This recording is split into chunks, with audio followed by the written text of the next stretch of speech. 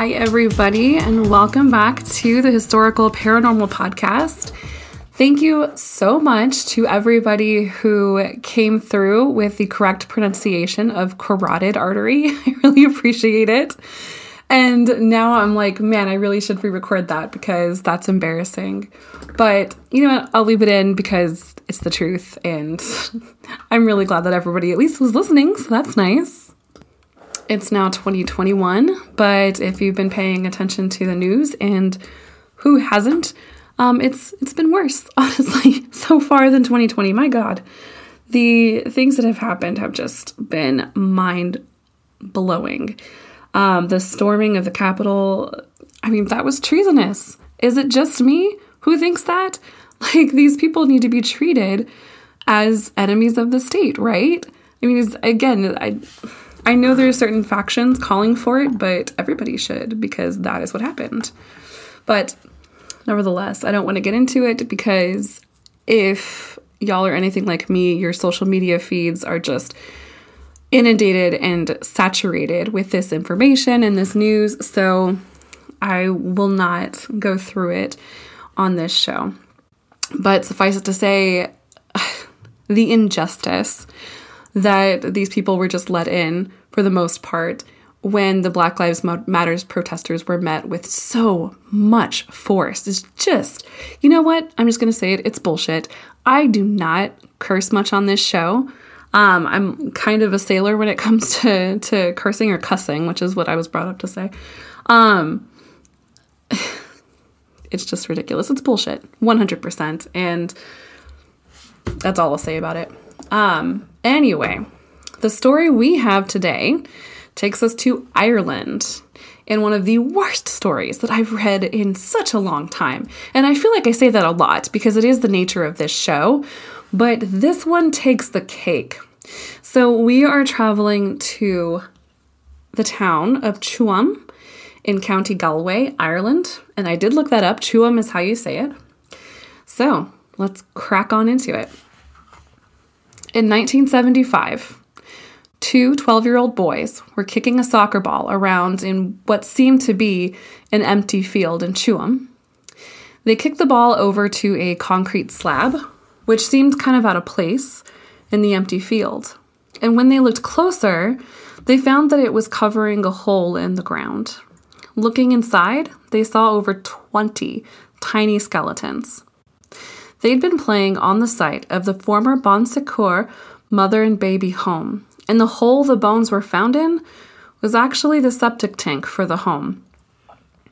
While this discovery was horrifying, the town assumed that these were stillborn or unbaptized babies, and they felt that it was better to leave the mass grave as it was. Prayers were said by a priest, and the hole was then resealed.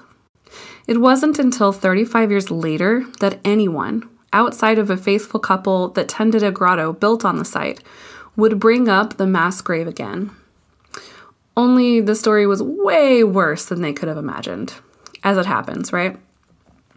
So the building that was to become the Secours mother and baby home started as a workhouse built in 1841. Those people who have listened to the show and are familiar with history, if you know workhouses, you know they were created for those who had next to nothing to their names. The workhouse provided a room and employment, and sometimes it was used as kind of a punishment. But in the beginning, they were created to help a desperate situation, but often they became desperate places themselves, with long hours, illnesses, and abuses abound. That, honestly, could be a whole other episode for another day. In 1916, the building became a British military barracks during an Irish uprising.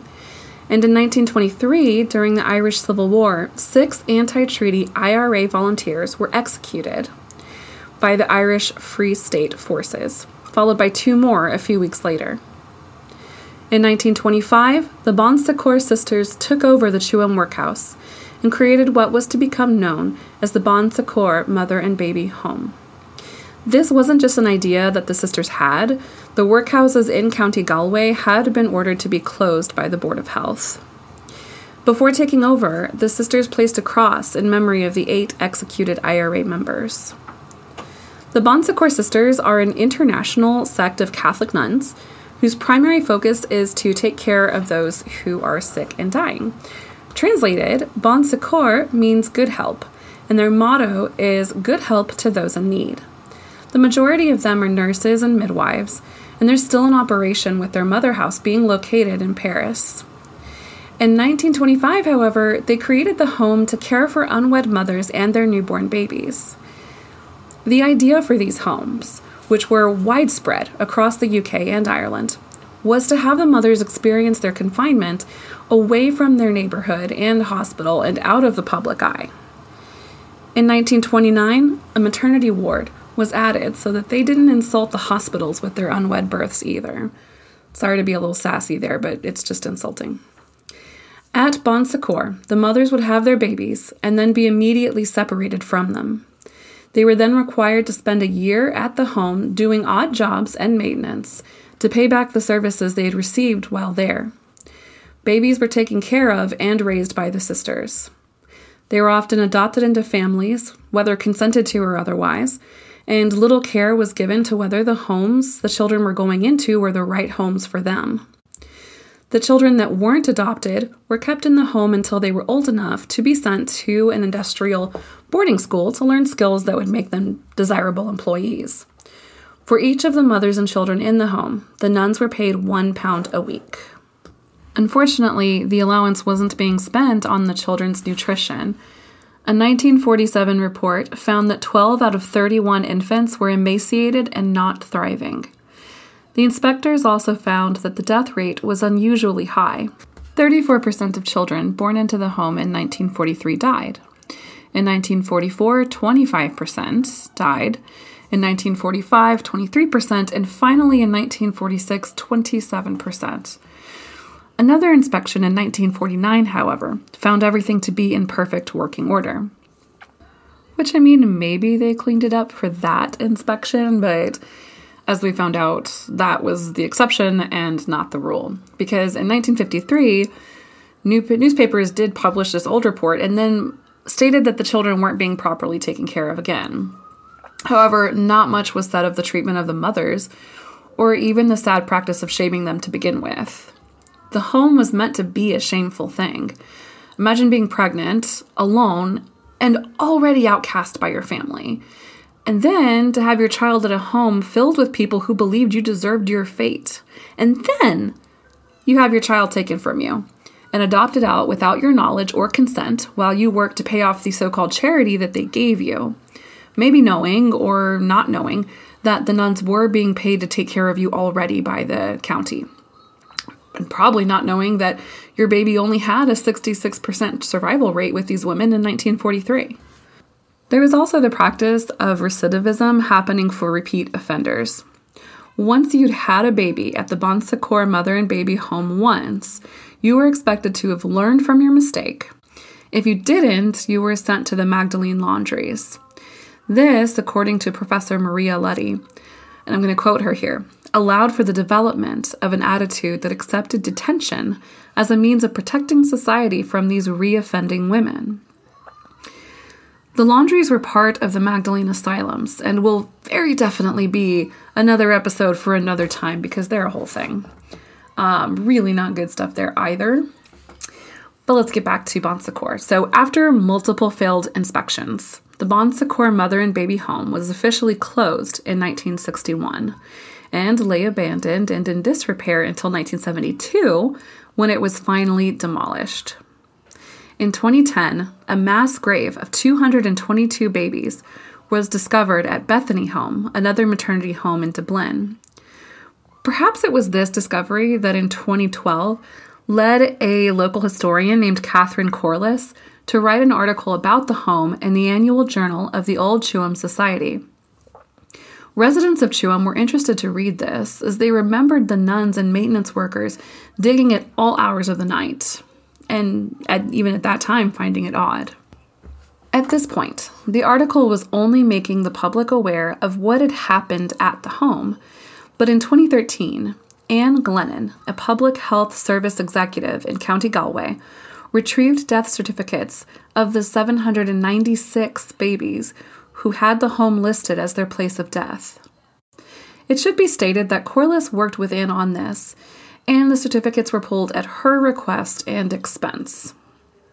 And in studying the death certificates of these infants, she found that the causes of death ranged from common afflictions of the time, such as influenza, measles, and tuberculosis, to malnutrition and convulsions. More surprising was that when Catherine cross-referenced the graves in the county, only 2 children had been buried there out of the 796, which left 794 bodies unaccounted for. The only obvious conclusion was the septic tank the boys found in 1975. While Catherine Corliss and other residents who remembered the nuns and maintenance men digging at night were interested in bringing the story to light, Ireland was not so quick to do so. Her article was largely ignored by the government until around 2014, when a monument was erected for the 222 babies lost at Bethany Home. This brought Corliss and her article into the spotlight once more, but this time she got international attention. Reporters and the local Gardaí, and I hope I'm saying that right, chimed in after outrage at the sheer amount of the skeletons. They offered that no wrongdoing by the church or the county had been done because these skeletons were obviously buried there during the Great Famine. And this wasn't a totally far-flung explanation on their part. A mass grave full of famine victims had been found nearby in 2012, but those had been people of all ages. The remains found at Bon Secours were all children. Finally, the Irish government felt pressured to investigate the claims made by Catherine Corliss. They found that the death rate for Bon Secours mother and baby home was almost twice what other maternity homes experienced, and couldn't be explained by the child death rate at the time, because the amount of deaths wasn't even close to the scale of the child mortality rate at any point in the home's 36 years in operation. However, the problem wasn't only the deaths. In 2015, the Irish Examiner published a report that claimed that up to 1,000 children may have been trafficked from the home, mainly to families in the United States. There were also reports that found falsified death records, presumably so that the children could be purchased for adoption without complaint from the mother or her family. There were also records of payment from the mothers to keep their children while they worked in larger cities, always with the intent of coming back once money was more plentiful. Unfortunately, many of those children were adopted too. In July of 2014, Judge Yvonne Murphy was appointed to chair the Commission of Investigation into Mother and Baby Homes across Ireland. In 2015, several things happened. The first was that an independent commission was created to understand what happened to the children within 3 years at a cost of £21 million. Then a remembrance ceremony for those who died and for the survivors of the home, along with their families, was held. The Irish government also passed an adoption bill to open all lifelong sealed adoption files in an effort to help families find out where their relatives had gone. In 2017, after only 2 years, the Commission announced that human remains had been found during a test excavation at the mother and baby home site. The remains they found were aged anywhere from 35 fetal weeks to 3 years old. It was confirmed as well that this wasn't the work of the Great Famine, and that it had happened during the Bon Secours years in operation. They also found an underground structure containing about 20 chambers with more bodies that had been used as a sewage tank. And this was perhaps the most appalling to me. The babies and toddlers had been buried in a sewage tank, thrown away with the most wretched of refuse. This is how they saw them, and they had to see them this way to treat their bodies like that. That's the only way that I can wrap my mind around how these infants and toddlers were treated. It's just appalling. It's unforgivable, honestly, for the people who did it. After the remains were discovered, the Adoption Rights Alliance and Justice for Magdalene's research campaign demanded that the state ensure all human remains buried in unmarked graves be identified. And where was the Catholic Church in all this, you might ask? After all, Bon Secours was a religious institution. It is a sect of the Catholic Church. Well, the Catholic Archbishop of Tuam, Michael Neary, said that he was horrified to hear about the significant quantities of human remains buried at the site. The Irish Catholic Bishops' Conference apologized for the hurt caused by its organization and urged parishes to mark the burial sites of former residents. It was a statement. Not much was done after that. Even when the Pope visited, he acknowledged that it was an awful situation. He acknowledged that it should not have been done. But nothing, as far as I could find, was really done to rectify the situation or help with, monetarily, with the excavation from the Catholic Church. So, as for Catherine Corliss, she was awarded the Bar Council of Ireland's Human Rights Award in 2017 for her exceptional humanitarian service. Her acceptance speech reads as follows, and I quote, "I couldn't get my mind around how the sisters could leave that home in 1961, close the gates when it closed down, with 796 children buried beneath in the tunnels in coffins, a lot of them in the sewage tank area, as we now know. What kind of mentality would leave that place without acknowledging that so many burials were there, so many precious lives were lost? The ideal would be to exhume those little bodies and just show them some dignity and reverence, and to perhaps reinter them in the main Tuam graveyard, which is only across the road. Hopefully the Commission of Inquiry will give them, the survivors, justice.